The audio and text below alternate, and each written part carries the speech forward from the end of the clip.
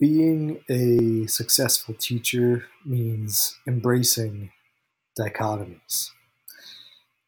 Hey, everybody, this is Gerard Dawson, and thanks for listening to the Gerard Dawson podcast. This idea I first wrote in a tweet as I was starting to recognize people having conversations on Twitter about teaching that were nearly the opposite of each other. However, all of the people engaging in these conversations were sincere about what they were sharing. Both sides of these debates actually wanted to help kids and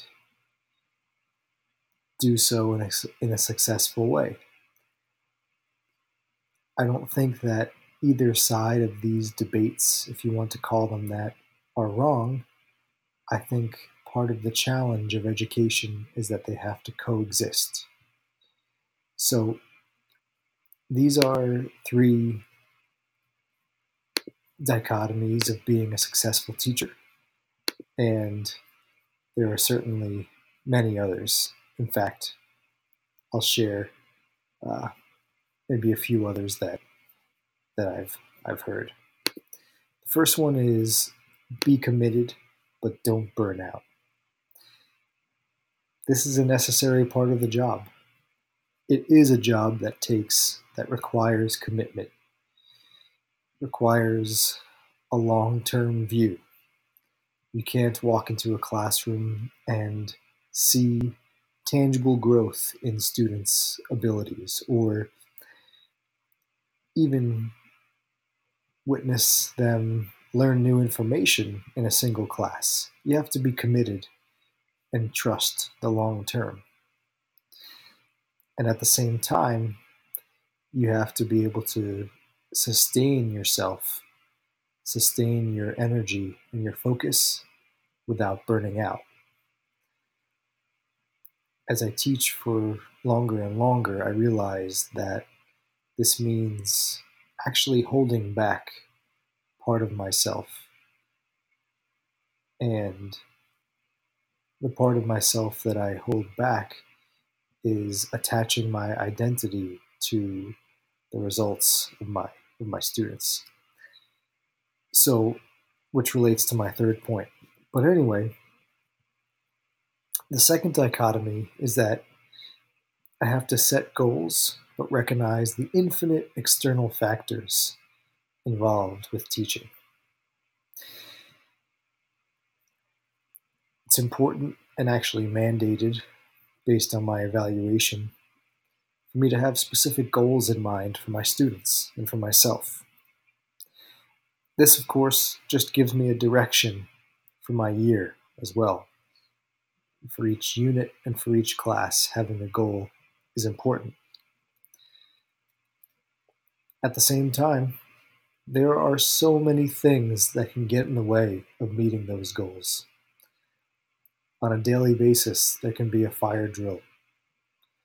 During a single week, I might have something going on in my personal life, like I recently moved, which certainly gets in the way of me having full energy to teach.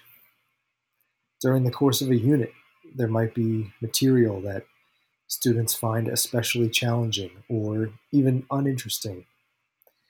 And during the whole school year, of course, there are students with various personalities, home lives, histories with school and education that are things I can deal with, but not necessarily change throughout that school year.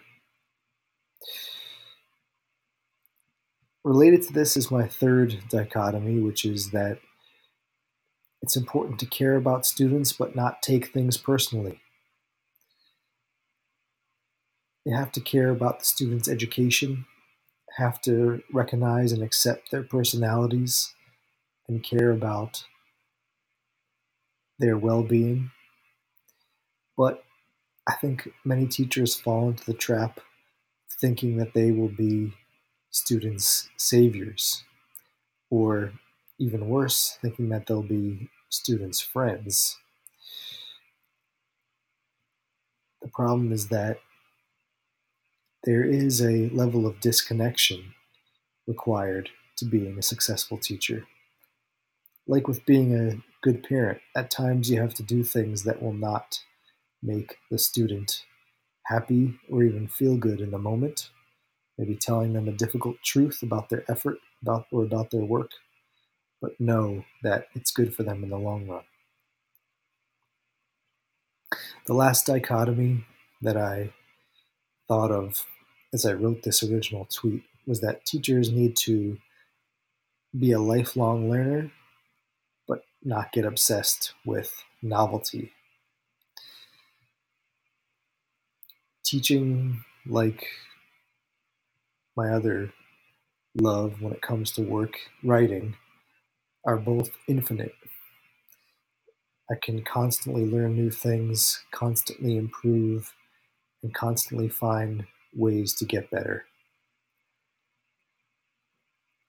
Part of that infinite wealth of information is all of the new that is always coming out, often technology related, about teaching.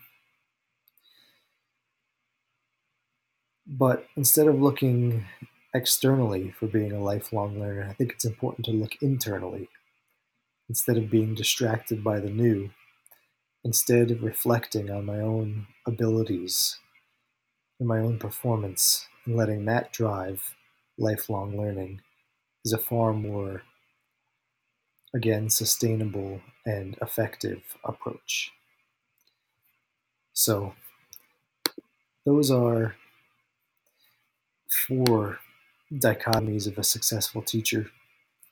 This one is perhaps a little bit longer than my typical Gerard Dawson podcast by a couple minutes, but it required some more explanation. So, I'd love for you to send me your own dichotomies of being a successful teacher or of being a successful whatever it is you do: education entrepreneur, consultant, writer, etc. So tweet me at Gerard Dawson3 with your dichotomies of success. So until next time, this is Gerard Dawson, and thanks for listening to the Gerard Dawson Podcast.